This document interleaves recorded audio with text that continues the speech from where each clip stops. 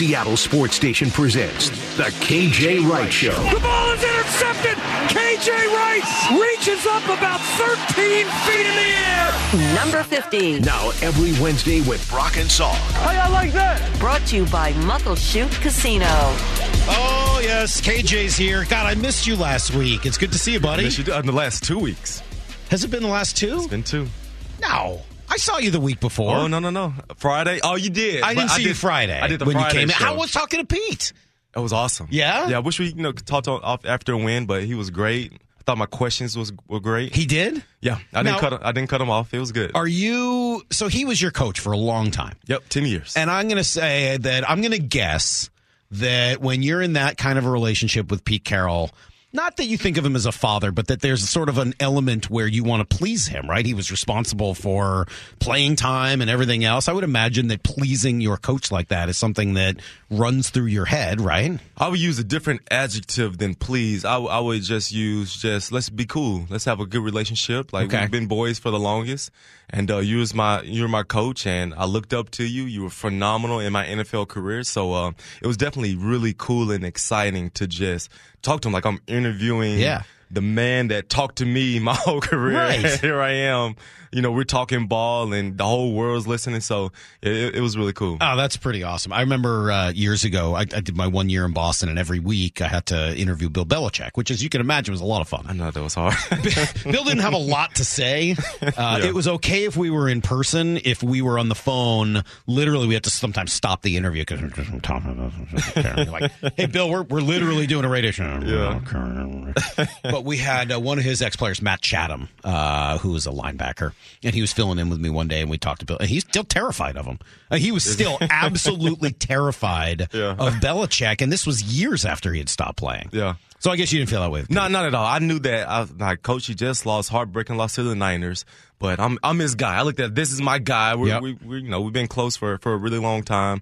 I was like, he's going to be cool. He's going to answer the questions. He's going to be easy peasy. Good. Let's talk some ball. It seemed like his defense got some stuff cleaned up against the Chiefs, right? I mean, they certainly played better than they had the previous month. Yep. And when I interviewed him, I said, Coach, what do you see in Clint Hurt? Okay. With his preparation and with his play calling during the game. And he had nothing but great stuff to say about him. He was like, obviously, there's some stuff that I want him to clean up when it comes to calling in games, but I liked what I saw from the defense. Okay. I was really looking for it. I'm like, here we are. We're playing the Kansas City Chiefs. Historically, we know they do not run the ball. If this team run the ball on us, I may throw my remote at the TV. I may throw my remote control at the TV. But that wasn't the case. We held them under 100 yards. Good. And we actually played Patrick Mahomes pretty well. Like, he was kind of quiet, like, during the meat and potatoes of the football game. And so they're going to get theirs. He missed a few throws, too. He did not have a great game. And that's what I said on the show before. I said, you need a little bit of Mahomes being off to beat him. You need him to kind of struggle if you want to have some success to get him. Do you think that they affected him? And look, if a guy has a bad game against you who's that good, I got to give you some of the credit for forcing him into having some of those misses, right? Absolutely. And it's a combination of just being off, just the first third down of Juju. He just threw it right into the dirt. Like, stuff like that happens. But I do believe that we had a really good game plan going against them. We did a pretty decent job against Kelsey until that last big play that he had to get him over 100 yards. And so I liked our demeanor that we came out defensively. I said this in the show. I said, if the offense is struggling, especially running the ball, defense, you got to respond. You have got to give them the ball back. You cannot get upset. You cannot get frustrated. If they're struggling, that's when the defense has got to rise to the top. And we saw they kept coming back. Kenneth kept getting the ball back to the offense. Kenneth Walker came to life and got his 100 yards. Second half. Which I've been begging for. And so really good job by the defense responding, giving the offense the ball back. And, they did a pretty good job. Talk to me about Kenneth Walker a little bit. So Brock and I had some of this conversation the other day. I am of very much two minds with Kenneth Walker. First of all, the explosive potential is amazing. Yep. I get a little nervous with the quote-unquote patient running backs. And I know that there's a lot of them who've been super successful. Le'Veon Bell is certainly somebody that everybody points to as sort of the patient running back who understands how to hold off and wait and then hit that crease and go. I will admit, as a longtime football viewer, I'm kind of a fan of the just downhill one cut and go guy. Yep. Because they're always momentum moving forward, etc. Yep. How, as a linebacker, as a tackler, did you feel about the patient running back versus the, I don't want to say impatient, but the one cut and go guy? If you are a patient running back, you are doing me a very, very big favor. Or you want to chop your feet in the backfield and just dance? Oh, thank you. Let me go get you and make the tackle. And I said this with Kenneth Walker. With a running back in his style, don't give him a patient running back run. Does that make sense? Yeah. Don't give him a patient running back run. Don't run stretch zone, right? No. Don't run that play that they've been running that has not had any success, where they pull the guard and pull the tackle and he's back there dancing and he gets tackled for negative yardage on every play. Don't give him that run. Give him a stretch run so where he can go and put his foot in the dirt and hit it right up the middle. Okay. I even like the toss play. Give him the toss play, let him go, and crease it right up the middle. That's his running style. That's what he excels at. And I'm not going to say he doesn't have the acceleration to be a patient running back, but when he gets back there chopping his feet, it's just not his style. Mm-hmm. It's not his forte. This man is to put his helmet in the linebacker's sternum, run him over, get 5 yards, get in the open field. That's what he excels at. You know, it's so funny you say that, because for a decade, I feel like, maybe not quite that long, but in the post-Marshawn era, I have felt that same way about all of their running backs. I felt that way about Alex Collins, who I always really liked when he was at Arkansas. And I'm like, why do they keep giving this guy the ball in a read option? He's not good at read option. Yeah. Hand him off, give him a handoff, let him run downhill. Chris Carson, downhill running back, right? Absolutely. Get him in a power play or something where you're handing him the ball with some momentum. Absolutely. Thomas Rawls was the same way. And I think Rashad Penny is very much the same way. Like, Penny, one cut and go. He's awesome. He's the man. But you let him chop his feet.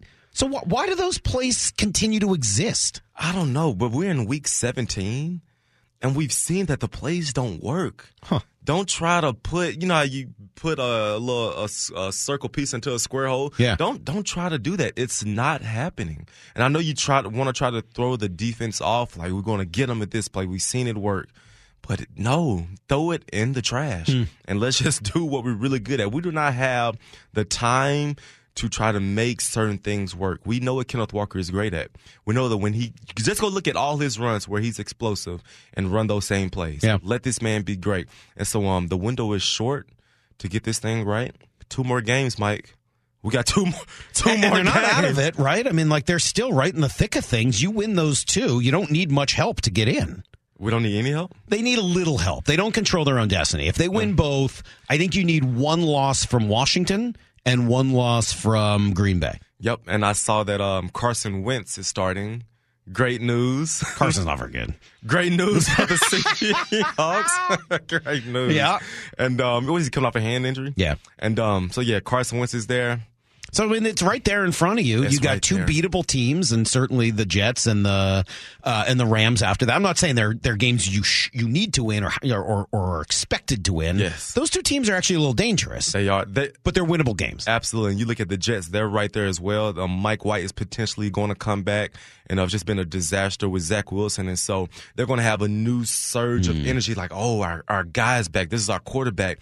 Let's really go out here, fight. Let's battle. Robert Saleh is coming back into town. Do you know him? Oh, yeah. I mean, That's Saleh my first He was 3 years. here, right? Yeah. Pretty good coach, right?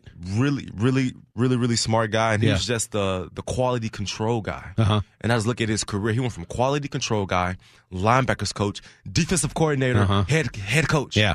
All within like 7 years. Yeah. I'm like, who does that? How does that happen? But you just look at the body of work that he put together, phenomenal in San Francisco.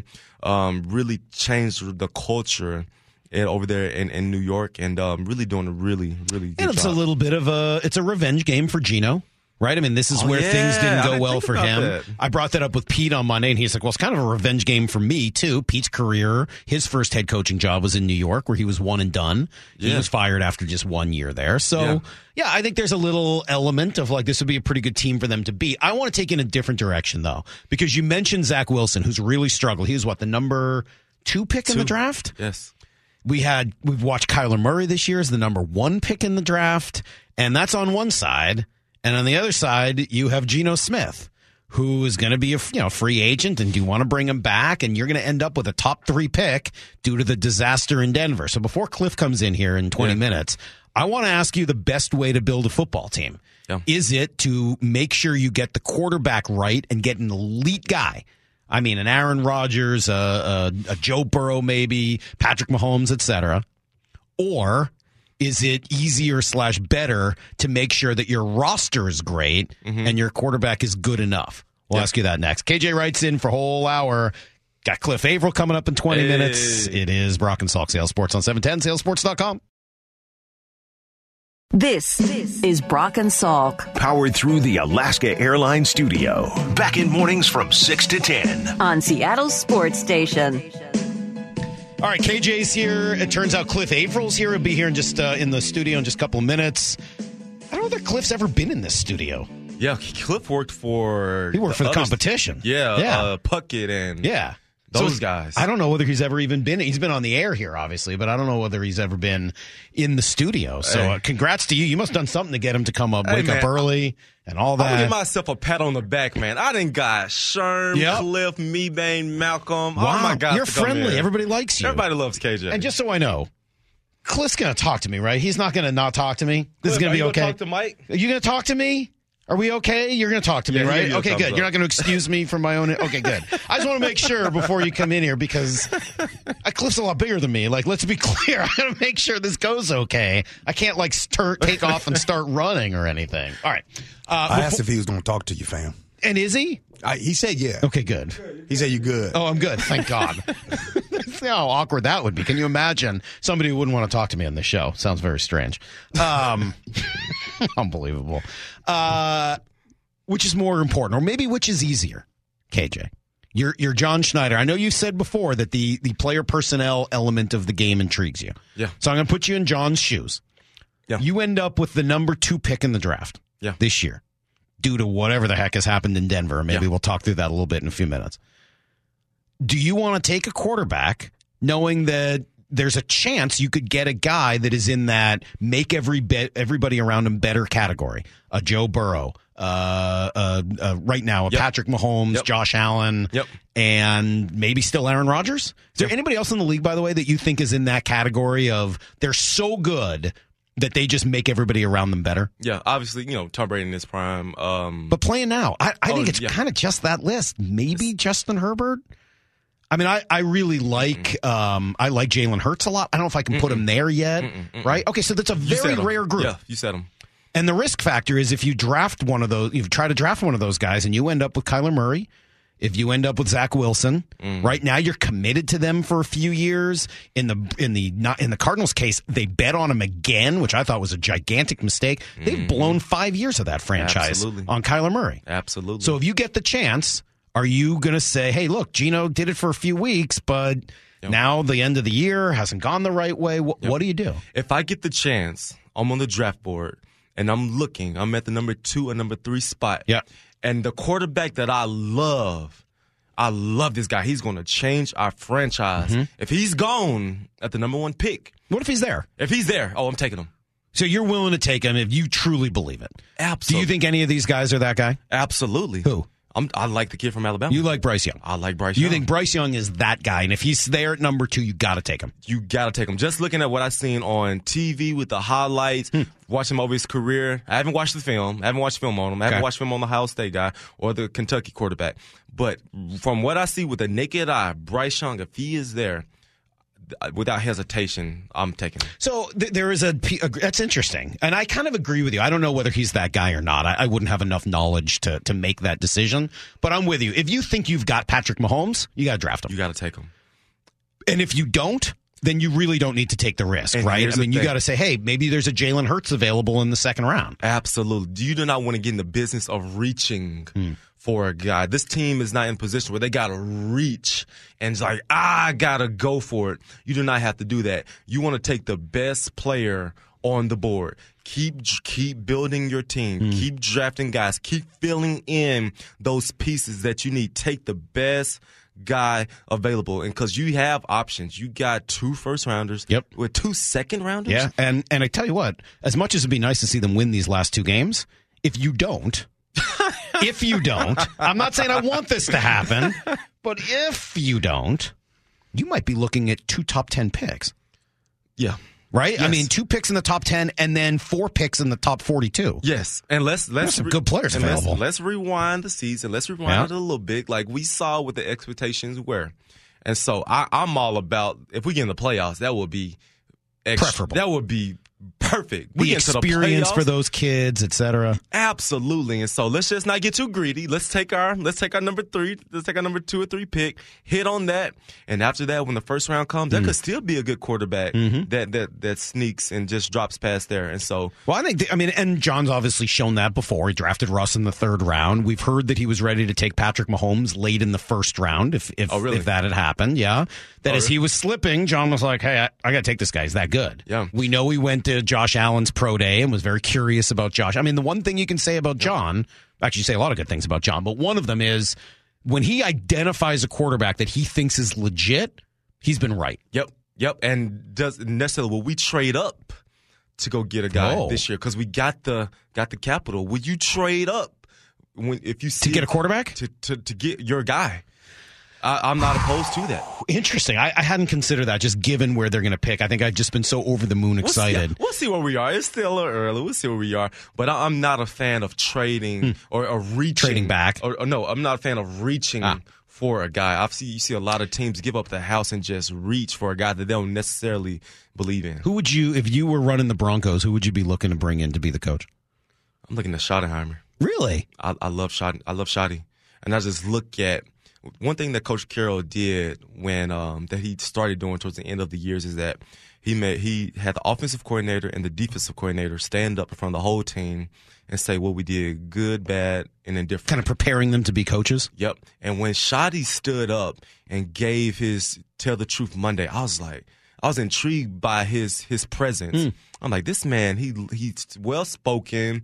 He knows what he's talking about on offense. He's honest. He tells the truth. He tells what was ugly. And I just look at Russ's success when he was with Shotty. Like, I believe he was the most winningest offensive coordinator during, like, his era. And just, I look at when you see what does a head coach look like, I look at Shotty and I'm like, this man can come in and get Russell back to where we know Russell can be. They've thrown around some other former Seahawks coaches as names. Dan Quinn's name has come up. We've heard Darrell Bevell's name come up, which kind of surprised me. I think Bevell's got some skills. I don't think he's a head coach. I don't think he's got that same presence. And I think whoever does show up there in Denver is going to need to really have some gravitas. I think Harbaugh's an interesting name. Can you imagine? No. He hasn't made where he is. He hasn't made. But look, Walmart money. There is no cap to what the Walmart guys could spend. What if they offer him, $30 million a year? It's not about the money. It's about kind of about the money. Michigan don't have money. They don't have as much money as the Walton family. But he's a Michigan man, played there, coached there. Like, they will roll out whatever you need. We'll fly your team to Rome. We'll fly them to South Africa, and you just do whatever you want here as a Michigan head coach. The other name that I think is interesting is D'Amico Ryans, whose name has come up a little bit. Defense coordinator with the Niners, really good linebacker in his day. I like the idea. If I'm Denver, I'm looking at a defensive coach. Why? First of all, I think defensive coaches tend to be better in the NFL, just in general. Yeah. But second of all, I think someone's going to have to say, like, look, we can't make this all about Russell Wilson in the offense. It's got to be about what the defense does and then letting your quarterback play a complementary role. Yeah, and when I look at D'Amico Ryans, he'll be a first-year NFL head coach, but he'll have a phenomenal defense on the other side of the ball, but he'll also be limited and building the team into how he wants the team to build him. Like, he doesn't have, not sure what their salary cap is. Right, it'll be a mess. It'll be a mess, and their draft picks will be a mess as well. So you got a new head coach coming in, new team, but I don't have the resources to build my roster the way I want it to. And so I would rather have a coach that has experience and that can win right now. That is assuming that Russ is there. I'm still not 100% convinced that they're not going to cut him in the offseason, just based on some of the comments that they made in their statement the other day. We'll see how it happens. G and I were talking about this earlier. He and I are on the same page, which generally makes me pretty nervous about whether or not I'm right. All right, Cliff Avril is in the building. Who's bigger now, you or Cliff? I'm bigger than Cliff. Is that true? He's a pescatarian now. So, oh, really? Yeah, he's been slacking on his steak. And does he still go to the gym? He hoop a little bit. I don't know if he's lifting weights. I doubt he's lifting weights. He doesn't look as big, I got to say. Yeah, he'll still. But he's still pretty quick. Yeah, don't try him. Yeah, I'm not going to try. I'm just going to slick stuff. I'm going to see if I can sit him on the other side of you. Cliff Avril will be in just a minute. It's KJ Wright, Brock and Salk, Seattle Sports on 710.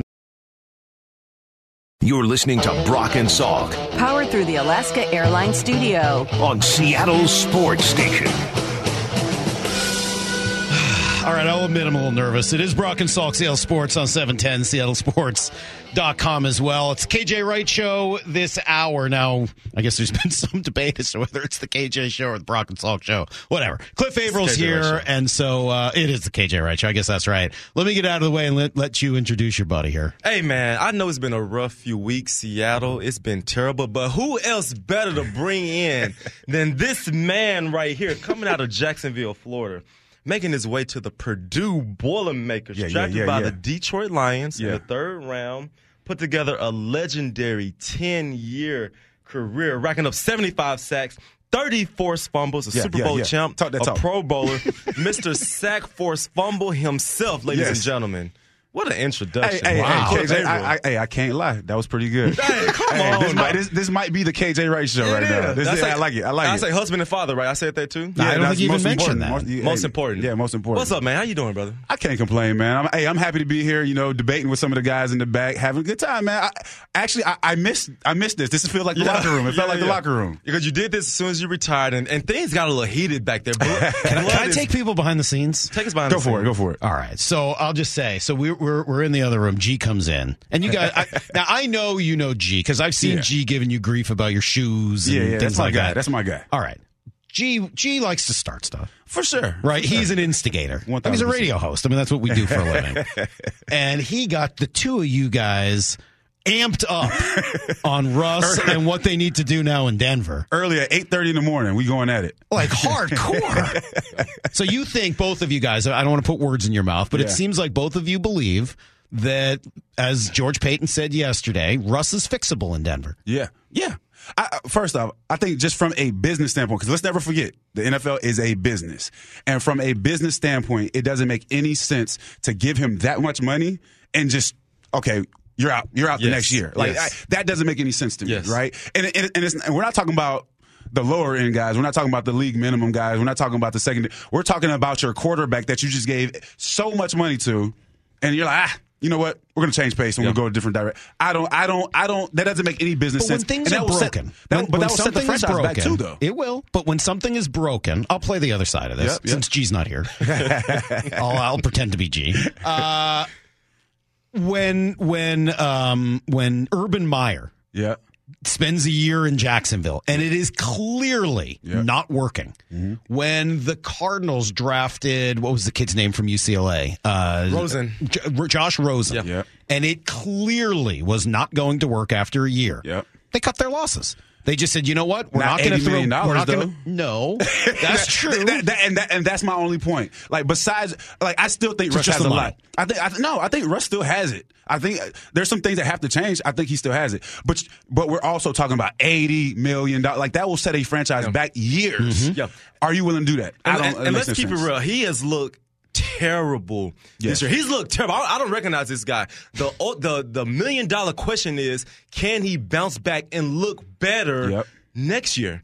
And I believe what you're saying is yes. Like, he's put together a great 10-year, 11-year career. How? 1 year doesn't make you sorry. How? 1 year does not make you sorry. How does that happen? What is the plan? Give me a 3-point plan if you were running the Broncos to get Russell Wilson back to being a franchise quarterback instead of what he's been this year, which is, honestly, jokes aside, one of the 5 worst quarterbacks in the NFL. It wasn't that great. But what I do think is you put Russ in positions to make Russ be who he's been in the past, right? Russ is not a pocket passer.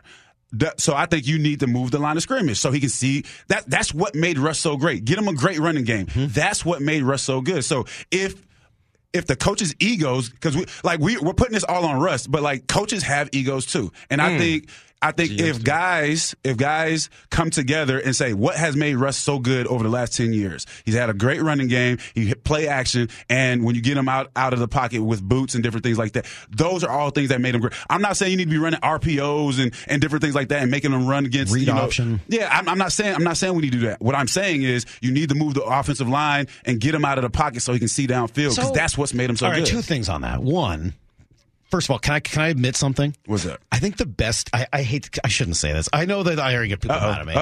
I think the best I've ever seen Russ run the read option was the year he ran it against you when you were in Detroit. Yeah, did they win that game? I don't think they won that game. That was the first time I watched him run that, and I was like, Russell's really good. He's making Cliff Avril have to second guess and this and that, because I always thought you were a really good player. Honestly, jokes aside, Appreciate it. Cliff's a really good player. I always thought that when you were in Detroit, and then that game I was like, man, Russ has just totally taken him out of this game with that read option. To my defense, I got the dive on that. I don't have quarterback. just to my defense, he might have been torching us, but I had to dive. Okay, but it was very effective. Yeah. Here's the only problem with what you just said. I don't think this was about the coach's ego. From the get-go, Hackett seemed subservient to Russ. He said, "This is Russ's team. We're building it all around him." You're supposed to say all those things. No, not the way he did, man. Not the way he did. Not the way he did. I've never seen a coach.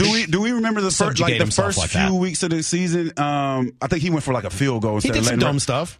So, like, whose fault is that? Like, that's showing that you have no faith in him off jump. And then, now it's like the media gets behind you and forces you. Like a few weeks later, I think they put the ball in Russ's hand. I think he didn't do what he was supposed to do. But at that point, we all know quarterbacks are what's the word I'm looking for?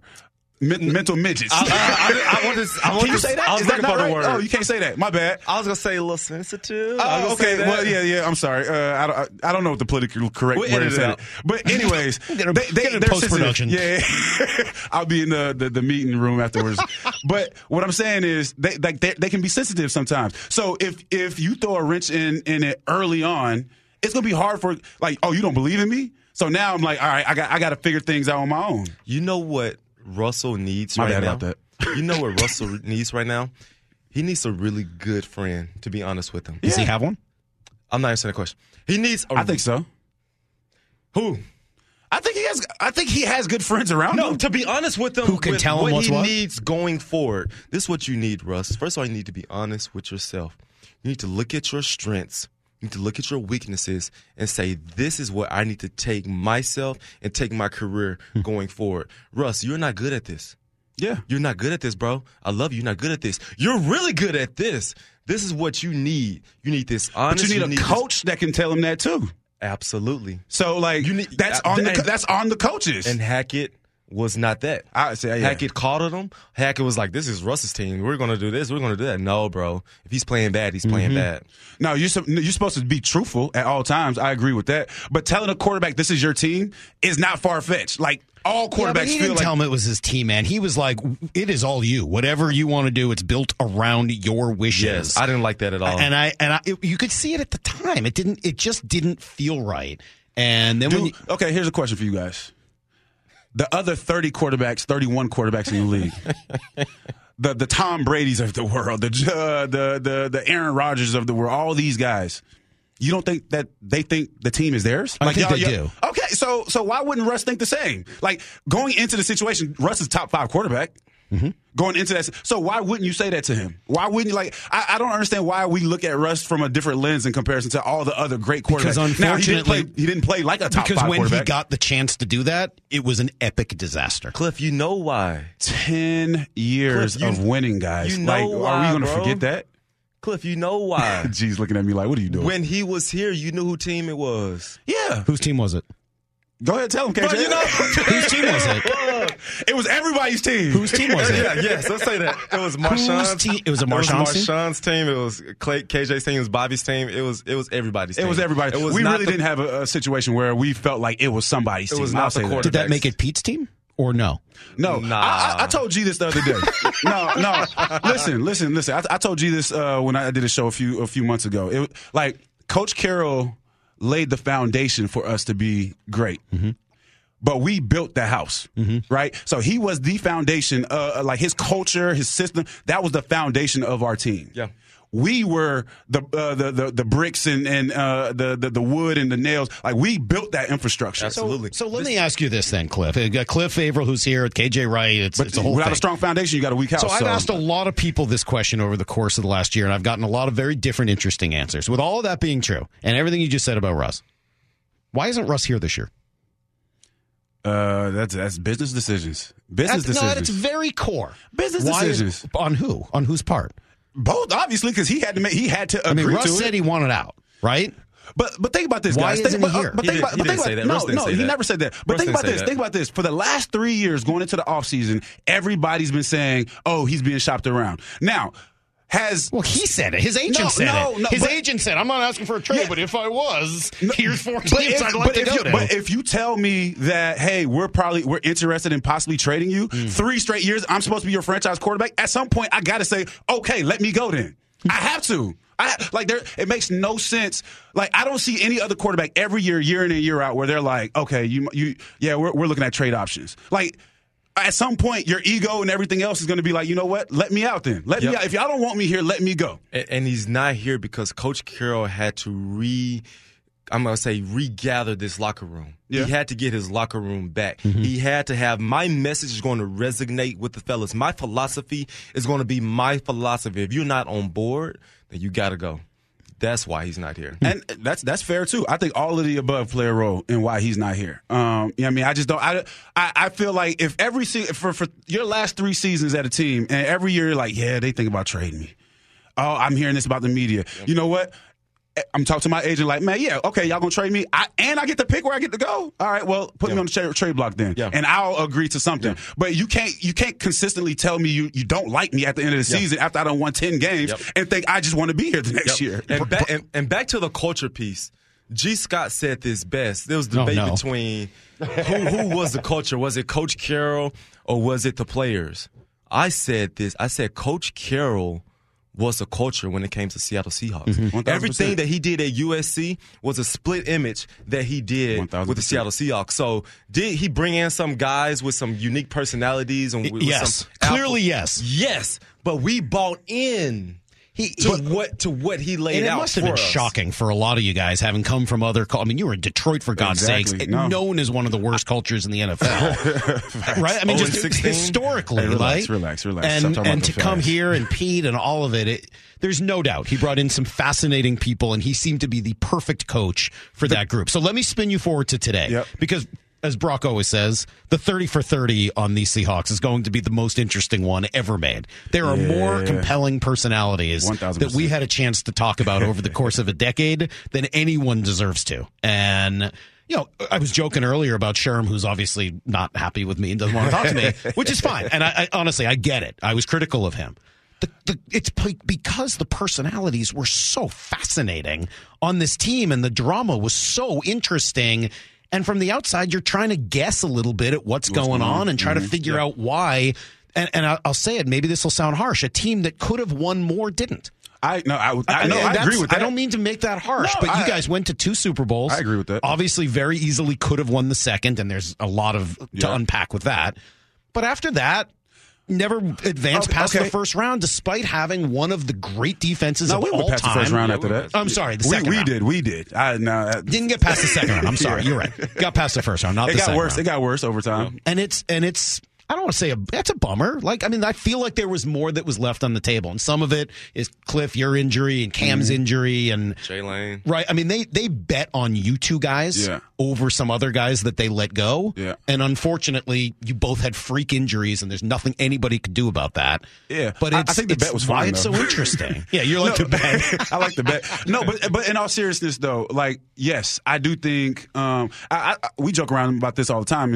You know, I think if we win that second Super Bowl, there's no doubt in my mind we win the third one, right? Yeah. And due to whatever reason or whatever. But we can't negate, like, what we had, because what we see and what we know about the NFL is extremely hard to be consistent like we were for 5-6 years. Mm-hmm. Like, it's hard to do that in the NFL, to be the top defense for 4 to 5 years, to have, you know, you look at the Pro Bowl and you got 9 Seahawks. Like, it's so it was impressive.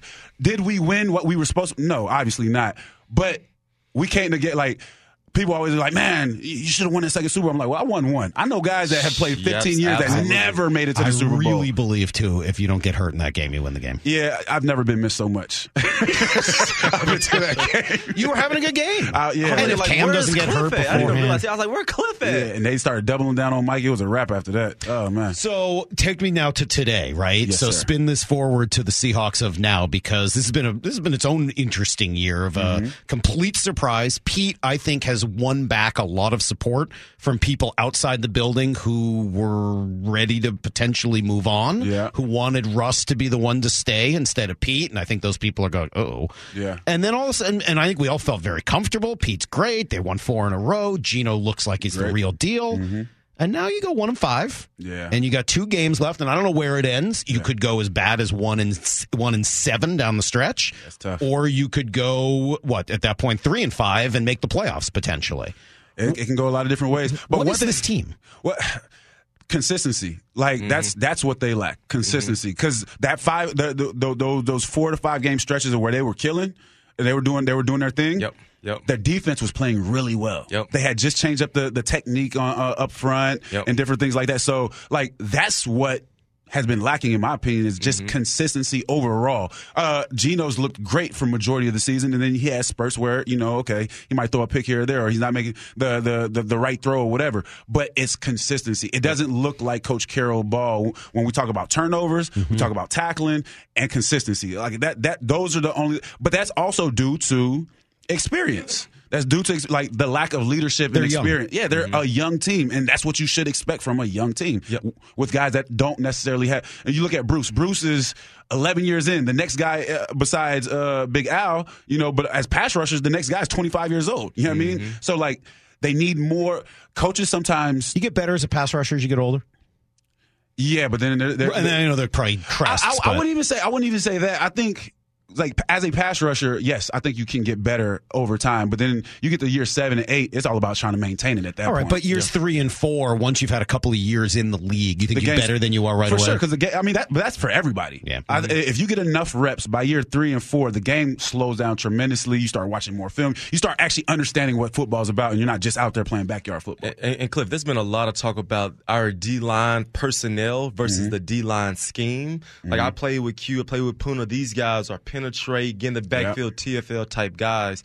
When you look at them in this new 3-4 scheme, what's got to give, and what do we need to do going forward to make this Seahawks defense come to life? I think when we talk about up front, I think when, like I said, that stretch when we were, we won like 4 games, 5 games, whatever it was. The technique had changed completely because early on in the season they were catching everything. Q is 280 pounds. Like the people that play that type of position in that technique are 320. You know what I mean? Absolutely. So when they switched it up and like you guys are attacking, things look completely different, right? Yes. So that's when. What would you do next year then? So you've brought in Clint Hurt, and you brought in Sean Desai and all these guys who are sort of 3-4 guys. What I hear you saying is that they didn't really have the personnel up front to run that defense, to run it the way they wanted to. Yeah. What are you doing in the offseason? Are you looking to go and stay with your more penetrating style, or are you looking to go find some dudes on the defensive line who are 320, 340, et cetera, who can catch those blocks and open things up for the linebackers? I personally, I've never really been a huge fan of the 3-4 in general, because is that because you have to play linebacker?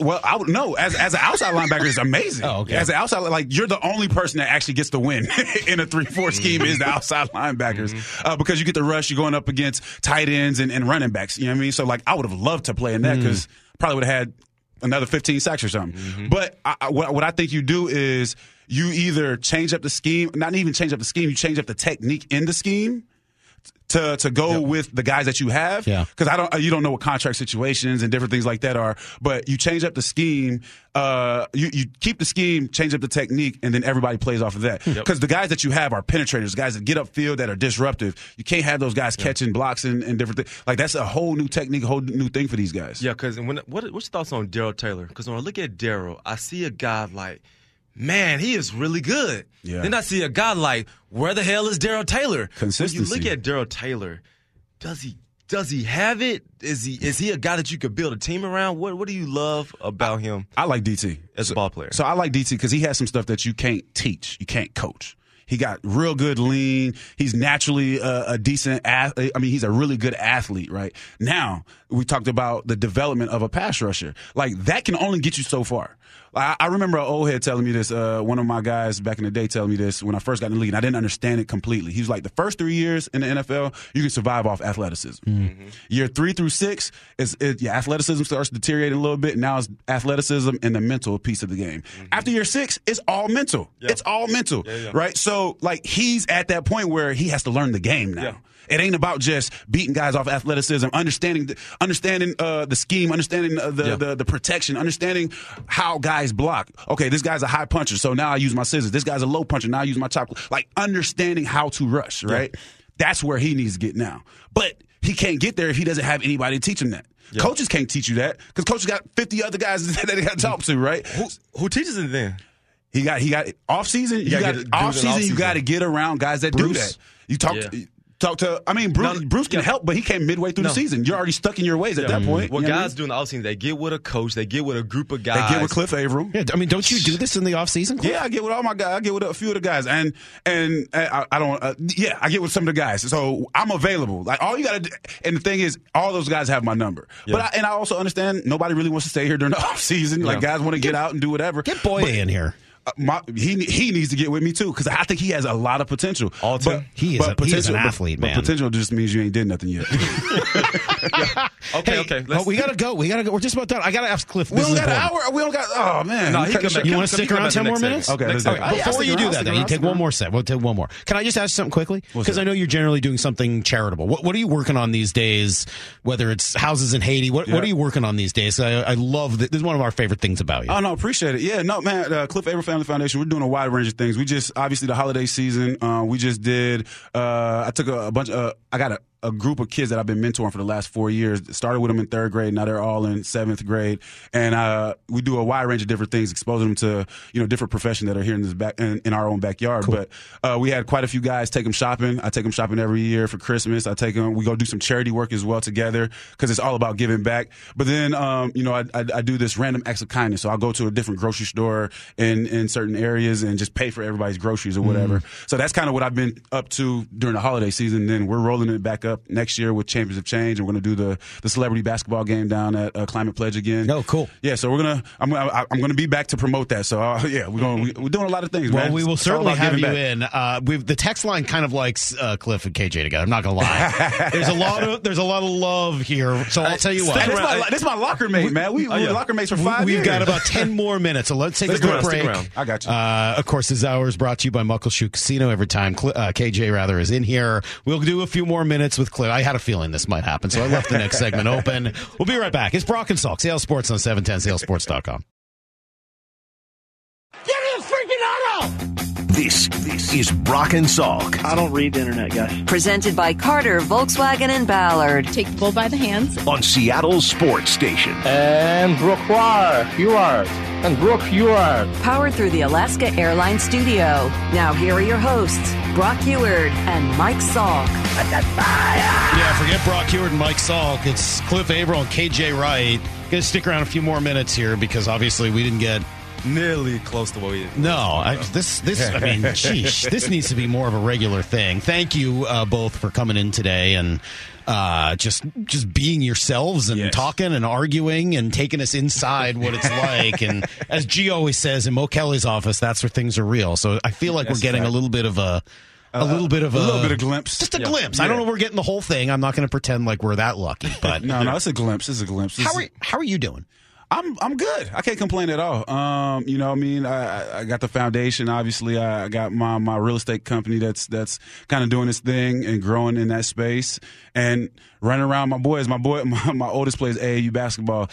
That's a full-time commitment there. Oh, yeah. It's a real commitment. So, but I enjoy it though. Like I'm blessed to be able to take these trips with them and, not have those worries of can we make the trip or not? You know what I mean? So I'm very fortunate. But everything's good. Can't complain. And Cliff, I want to get a little vulnerable here. When we talk about... Nobody listen. Let's go. When we talk about... It's Gap Week. It's between Christmas and New Year's. There actually really isn't anybody listening. When we're talking about playing football your whole life. Yes. And what thing you got to get right is the finance piece. 1,000%. We get so much money with so lack of education. Like we get millions of dollars, and we don't know what the hell to do with it. And this is my locker mate. We talked finances all the time. This is the first man I talked finances to when I played in the NFL. And just tell me, what is it that athletes miss when it comes to I got to get my finances right to make sure that I'm good while I'm playing and to set myself up for generational wealth? What you just said we used to do. Have the conversation. Yeah. Talk about it. But also, I don't chalk it up to just athletes. I chalk it up to young people in America, because it's not a black or white thing. It's a American thing. Like they don't teach financial. We send our kids to these private schools, and they don't teach financial literacy. Like they don't teach you how to balance a checkbook. They don't teach you how to. So it's a issue. And then I don't care again if you're an athlete. I don't care if you're an engineer just getting out of school and they give you a 6-figure check. Yeah. You're gonna do something stupid with it because you're 21, 22, 23 years old. Absolutely. So I think it's the conversation. I think it's thirst for information, right? Because what we used to do, like I remember 6 a.m. workouts. You know, Mike and I used to control the speaker box in the locker room. Y'all would play. We play Rich Dad Poor Dad. We play audiobooks in the locker. Man, turn that mess up. No, that's the problem. Nobody want to talk about finance. Y'all want to turn on all that rap music. No, let's listen to something that could actually help you. Right? Wow, you sound like an old man. Yeah, but that's I felt like that was my role. That was my role. Like as the old head on the team, that was my it was deeper than just football. Who taught you that? The thirst for wanting, like all the stories before us too, right? You see these 30 for 30s. You see these guys, like I know guys that I played with that are struggling now, right? And I heard on a podcast the other day, and I'm a big podcaster. I heard on the podcast, old veteran player. He said something that was cool. He's like, man, everybody want a ball while they're in the NFL, right? But the real ballers are the guys that can live the lifestyle that they're living now, 10, 15 years from now. Absolutely. Which means in moderation, which means slow down, which means let's think about, but you got to remember again, 25 years old, 24 years old, you're only thinking about next week. Yeah. You're only thinking about next year. You're not thinking about when you're 35, 45, 55, right? So for me, it was just all about getting the information. I definitely never wanted to be in a situation where I was struggling because I seen my mom, I seen my dad, I seen how hard they worked, right? And then I also think me being Haitian plays a big role in just, I used to watch my mom literally make, $100, $200 every 2 weeks, and she would send half her money to Haiti. Yeah. Right. So to me, it's like your mom first generation. Yeah, my mom. She came here. I'm a first generation Haitian American. Right. So like I used to watch her do that, and then so to me it was like I know I just seen our light bills are late. I know I seen certain things are about to get cut off, but to her it was like you think things are bad. Yeah. But things could be way worse. Yeah. Right, so perspective. So Brock has always told me that guys, when he played, now he's obviously a little older than you guys, kind of a generation before. A little bit. But he says that when they would bring in from the Players Association, et cetera, guys to talk about that there were dudes in the locker room who were like, don't talk to these guys. Yeah. Don't put your money in the 401k. That's just the way they're trying to steal your money. And they didn't trust it. Do you think that's changed in the last decade or so? I think guys still don't trust the league because, to be quite frank, like the league don't really like you. I mean, like you're just a commodity to the league. Right. So I can understand the mindset. I think now, honestly, there's so much information out there now. There's been so many examples of guys that have done some dumb stuff with their finances. So now it's all about learning. And then you start seeing LeBron and Steph Curry and KD. You start seeing how these guys are moving. I want to move like those guys. Those guys are making power moves, right? You got to go invest in a pickleball team. No, I don't have pickleball money yet. Few people do. I thought you were going to talk when you said be vulnerable. I thought you were going to talk about sort of that adjustment out of football. That's the transition. transition. I was seeing you a couple of weeks ago, and you talking again vulnerable about how you weren't feeling great that day, and then we made it all worse for you that day. It was a tough day. I was telling them how this is my first year out, and I was telling them how I just have my days where like, man, this retirement stuff sucks. Like, it's different. I just want to like be around people. I just want to be engaging with the guys. And I was just going to ask you, like, you at 3? This your 3rd year out? Man, I'm 5 years out. 5? 5 years, bro. It goes by. COVID messed us up, though. COVID, it was a blank year for us all. And so you 5 years out. And so, but take me back to when it first happened. Because, Cliff, you had a career. Your career ended instantly. Mid-career. Abruptly. Instantly. Yep. What was your mental? Was you like, I'm going to try to come back, or this is a wrap? What was that season like when you first was out? So the transition is hard for everybody. I don't care if you played 1 year. And I truly say this too. I say people like Tom Brady and like people that the longer you play, the harder I feel like the transition is going to be. Because you've literally been doing this your entire life at that point, right? But for me, the transition was tough because this is something most people, other than I guess us athletes or football players, probably don't think about is like since I'm a late bloomer, so I started in high school, right? High school, you probably got 50, 60 guys on your team. College, you got 100 players on your team. NFL, you got 52 other guys on your team. So your entire life, you've been around 50 to 100 guys that understand what you're going through, understand the grind, understand the mental strength that you have to have. Like, so like there's comfort in that. Yeah. So when that gets taken away from you and you go and it's just you and your wife, she understands that your body's beat up, but she doesn't understand what you've been through. Yeah. You see what I'm saying? Yeah. So like you lose that community, you lose that brotherhood, that locker room. And if you ask any veteran, one thing I was always thirsty for was information from my older players because I wanted to know what they're going through because I wanted to be them one day and also understand what to expect. Everybody tells you they miss the locker room. Yep. They don't miss the game. They don't miss the checks. They miss the locker room. Absolutely. They miss being around the guys. So for me, fortunately, and this is why I tell young players, don't burn bridges. First year out, I'm at every other practice. Just walk in the building. Like, hey, Clay, they love seeing me in the building, right? So like that was therapeutic for me. Yeah. Like being able to walk into the locker room, still be able to go sit down next to KJ and talk about whatever, even if it's just for 5 minutes. So that was very therapeutic for me, right? And then, obviously just trying to figure out what else you want to be great at. Yep. And then as we talk like throughout this mental health movement, we've seen a lot of guys really struggle. Did you personally get your own therapist to help you process your thoughts, process the transition? Did you do that? Yes, immediately actually. Jay Rainey. So I started talking with Jay Rainey probably like 2 weeks after I got hurt and kind of realizing my career was probably over with. The worst and best thing that happened to me. Someone suggest that to you? I feel like somebody might have just said, hey, you should talk to him just on some, spiritual type stuff. And then it just became, I just started pouring out stuff. Because one thing about the NFL is like you don't have time to show your emotions and feelings and talk about that type of stuff, right? But what I would say is like that helped me out tremendously. But the worst and best thing that happened to me was I got hurt, obviously, and it was career ending. But it happened week 4 of the season.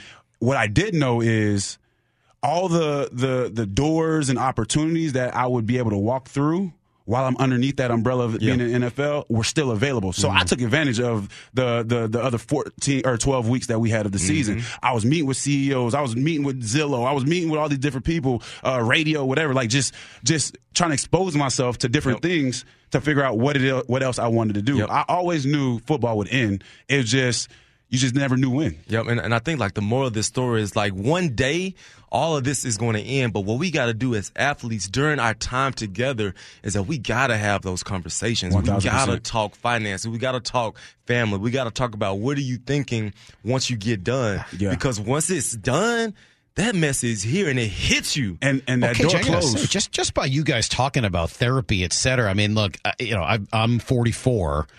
Watching two guys at the height of the most masculine sport we play in this country talking about the need for therapy when they're done.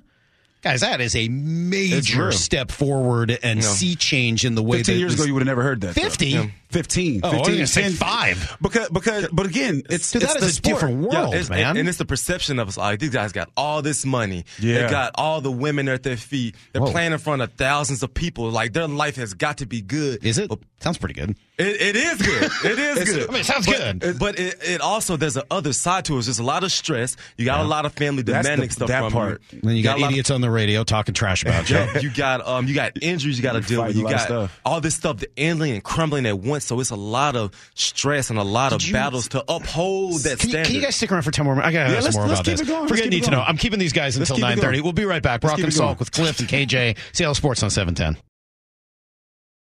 This is Brock and Salk. Powered through the Alaska Airlines studio. Back in mornings from 6 to 10. On Seattle's sports station. Yeah, well, I just had to keep Cliff and KJ here. The conversation's just a little bit too interesting and getting a little deep, thanks to KJ, who wanted to talk about being vulnerable, so I'm glad you did. We spent a little bit of time talking about finances, a little bit of time talking about mental health. Shout out to Tyler Lockett, who talks about that stuff a lot. He seems like a really incredible kid, like just a good guy. You realize it early. I think that's the big thing, right? Most of us are too into ourselves to even think about, you know what I mean, the mental health piece. Oh, ain't nothing wrong with me, ego and everything else. So I think him realizing that at an earlier age is going to help him throughout his career. We were talking a little bit about this off the air, so I wanted to ask you guys each about it. And you come from different places. KJ, obviously from Mississippi, right? Mississippi. You're from Jacksonville? Did you grow in the city of Jacksonville? Or you right outside of Jacksonville, okay. Green Cove Springs. So what is it like? You talked a little bit about finances and money and trying to understand what that's like when you're at a young age and all of a sudden, they throw a lot of money at you. Yeah.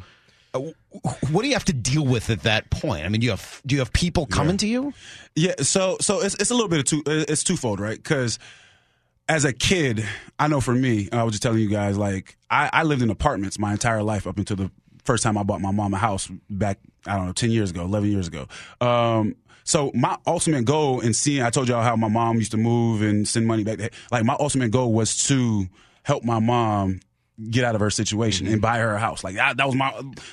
You ask all my friends back in college, like, man, I just want to buy my mom a house. That was my goal, right? So in doing so, when you get some money, there's two things that happen. One, the roles reverse. Yep. You become the parent because people associate finances with wisdom. Yeah.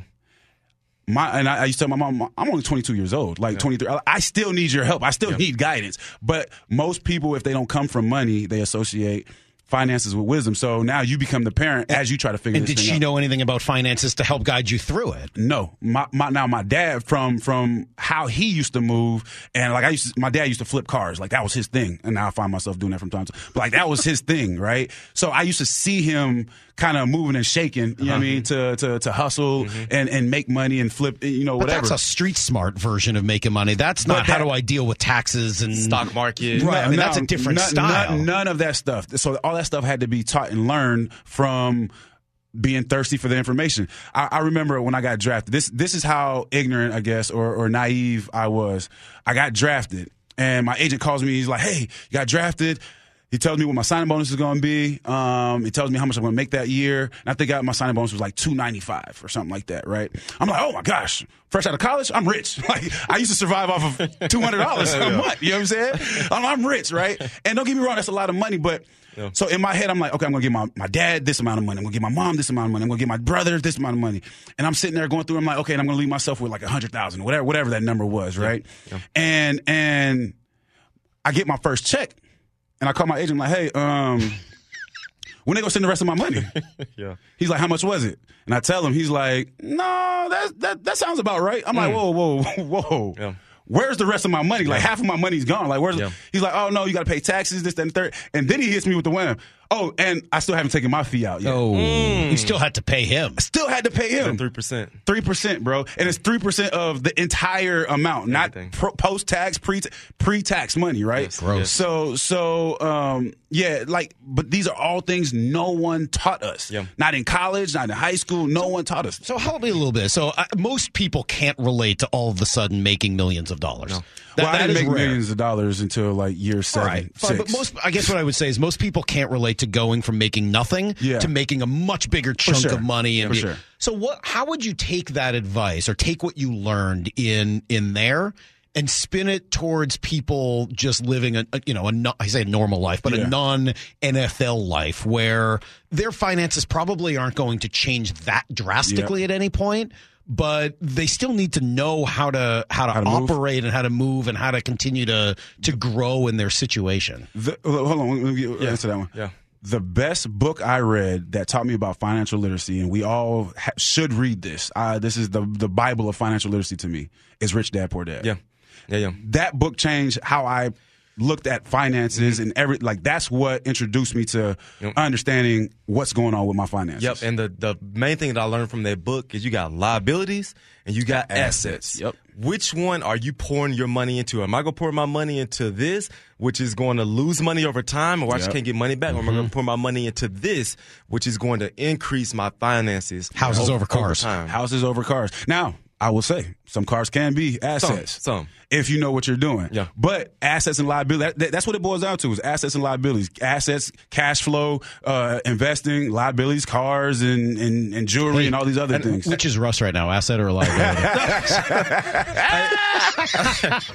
And I say the basic thing, if you want to get into the stock market, is the S&P 500, like index funds. Yeah. Just start small. Just start small with like Robinhood. Yeah. With, I wouldn't do Robinhood right now. They're in a little bit of hot water. They got a little crypto issues. Yeah, they got a little. Careful. So just start small. All right, we got to go. Guys, thank you. Yes. This was Cliff, thank you for coming in. My KJ's pleasure. been doing this every week. Did you know that he was a natural radio star? Yeah, when he used to come on my show, he used to do his thing. So I'm happy for KJ, man. He's killing it. But one of the things I used to tell him all the time, like before I retired, was like, hey, man, try everything, because you don't know what you're going to like, right? Try everything. And he's a natural at this. He's good at this. Yeah, he's legit, He's really good at this, as are you. Thank you for coming in. Appreciate it. It's great to see both of you. KJ will do this next week, of course. After a win. Thank you for doing an extra half hour as well. No I mean, problem. you're here. You might as well do it at this point. Nobody listening, as we said. It's Gap Week. It's between Christmas and New Year's. Nobody's at work. Not based on the text line. People they are they're going people like this. crazy for you guys. All right, we're going to come back. We're going to talk a little Kraken with Piper Shaw, and then Justin and I have really missed doing Rank together for the last couple of weeks, so we will be reunited in ranking glory at 9:45. It's Brock and Salk, Cliff, KJ, thank you. CL Sports on 710, CLSports.com.